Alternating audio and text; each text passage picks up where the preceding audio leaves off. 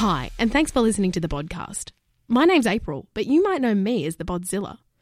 I've decided that I really want to share some things that I know, because I know now that I didn't always know what I know, but now I do. So I'll be sharing bite-sized real talks with advice you didn't know you needed. If you already follow me online, then you know that I love talking about why everybody is a good body.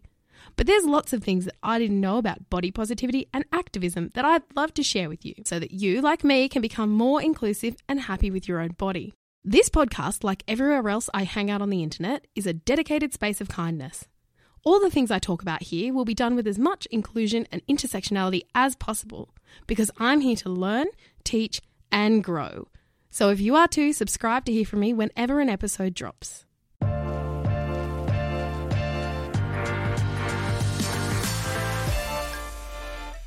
Welcome back to episode 2 of the podcast. If for some reason you missed episode 1, I encourage you to listen to it as it forms the basis of everything I talk about. Today I want to talk about intersectionality. I'm a big fan of the dictionary. When I was a kid I used to read TV guides, the dictionary and shampoo bottles to keep me going. So here's the dictionary definition of intersectionality. The interconnected nature of social categorization such as race, class and gender as they apply to a given individual or group, regarded as creating overlapping and interdependent systems of discrimination or disadvantage. I realise that for most people that's a lot to digest, so let me give it to you in Bodzilla terms. When I was younger, I was made to feel very insecure about the fact that I was fat and the fact that I was a person of colour, even though I never articulated that or characterised myself that way in the past. I would have certainly only said that anything negative that happened to me was only because I was fat. The combination of my mixed race/white passing skin created internalised racism that had me believing my blackness could and should be hidden or understated. My blackness was something that I wanted and was privileged enough to be able to sort of take on and off, because then it meant that there was only one thing that people could tease about me. I figured if I hardened myself to that and couldn't be hurt by fat shaming, I could be unfuckwithable. So for me, that's where the term intersectionality comes in. We see it in conversations around white feminism, or where transphobic people who identify as feminists miss the point completely. J.K. Rowling, I'm looking at you. When you fail to see the points where people's unique characteristics create totally different experiences of the world, even when you have similarities with them, you aren't understanding the situation fully. If you imagine all the ways biases and discrimination are carried out in society, then you start to understand a little more. Let me give you an example of how I perceive and unpack the nuances of intersectionality for myself. For the sake of this example, I'm keeping the group small and sticking to my own experiences. I know there'll be many listeners and that I'll have guests in the future who'll be able to speak about their own experiences. If you'd like to be one of those guests, head to thebodzilla.com and send me a message. I'll pop a link in the show notes so you can do that.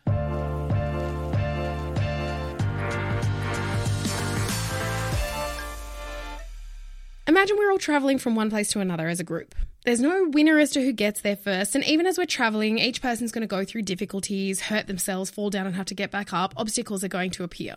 Nobody's immune to whatever life might have in store. Now, some of the group are getting ahead of the others. They aren't paying attention to what the other people need, only themselves. I'm walking along, trying to keep up, trying to stay cheery. Now, maybe if someone asks for help, they get it, but basically, everyone's just going along on their own or walking with people who they can keep up with easily. I'm having a hard time keeping up, but I don't let on because I'm embarrassed. Now, each person has a bag with some stuff in it. The less marginalised people have less stuff or different stuff, and the ones who are more marginalised have a heavier load. The bags are simple and easy to carry, and the only thing that makes it hard is how much stuff's inside. Now, imagine that in those bags there are tangible items. Heavy, physical, clunky. They represent the emotional baggage that we carry with us every day. They also represent things that we experience. So in this case, it might be the wage gap, unconscious bias, homophobia, ableism, fat phobia, misogyny, misogynoir, racism, internalised racism, performative allyship, hereditary physical ailments, transphobia, institutionalised belief systems, trauma, tone policing, anxiety, depression, eating disorders, stereotypes, mental health issues. The list goes on.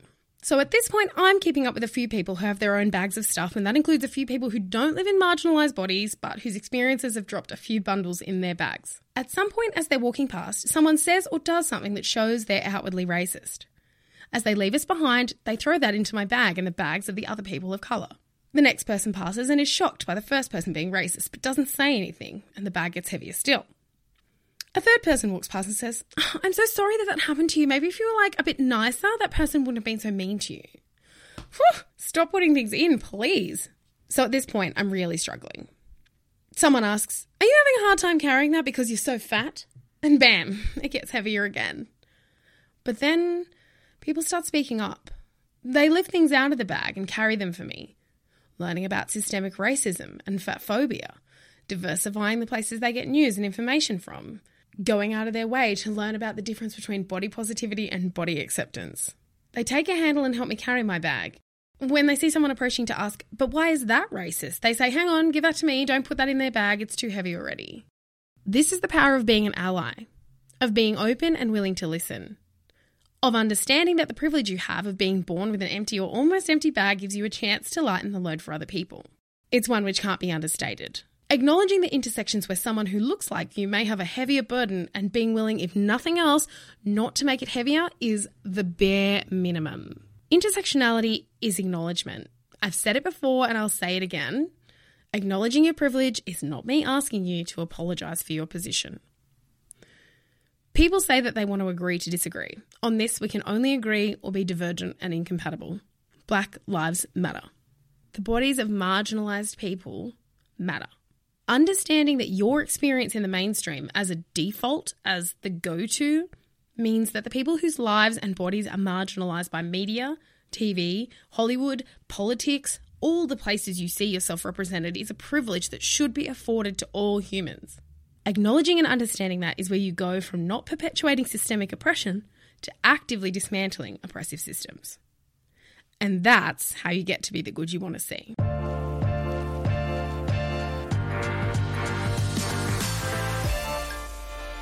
Thanks again for listening to this episode of the podcast. If you enjoyed it or you know someone who might, don't forget to share it with them. You can also come and chat to me about it on Instagram or Facebook. I'm @TheBodzilla. I'll leave the links where you can find them. Until next time, stay safe and remember, your body, my body, and everybody is a good body.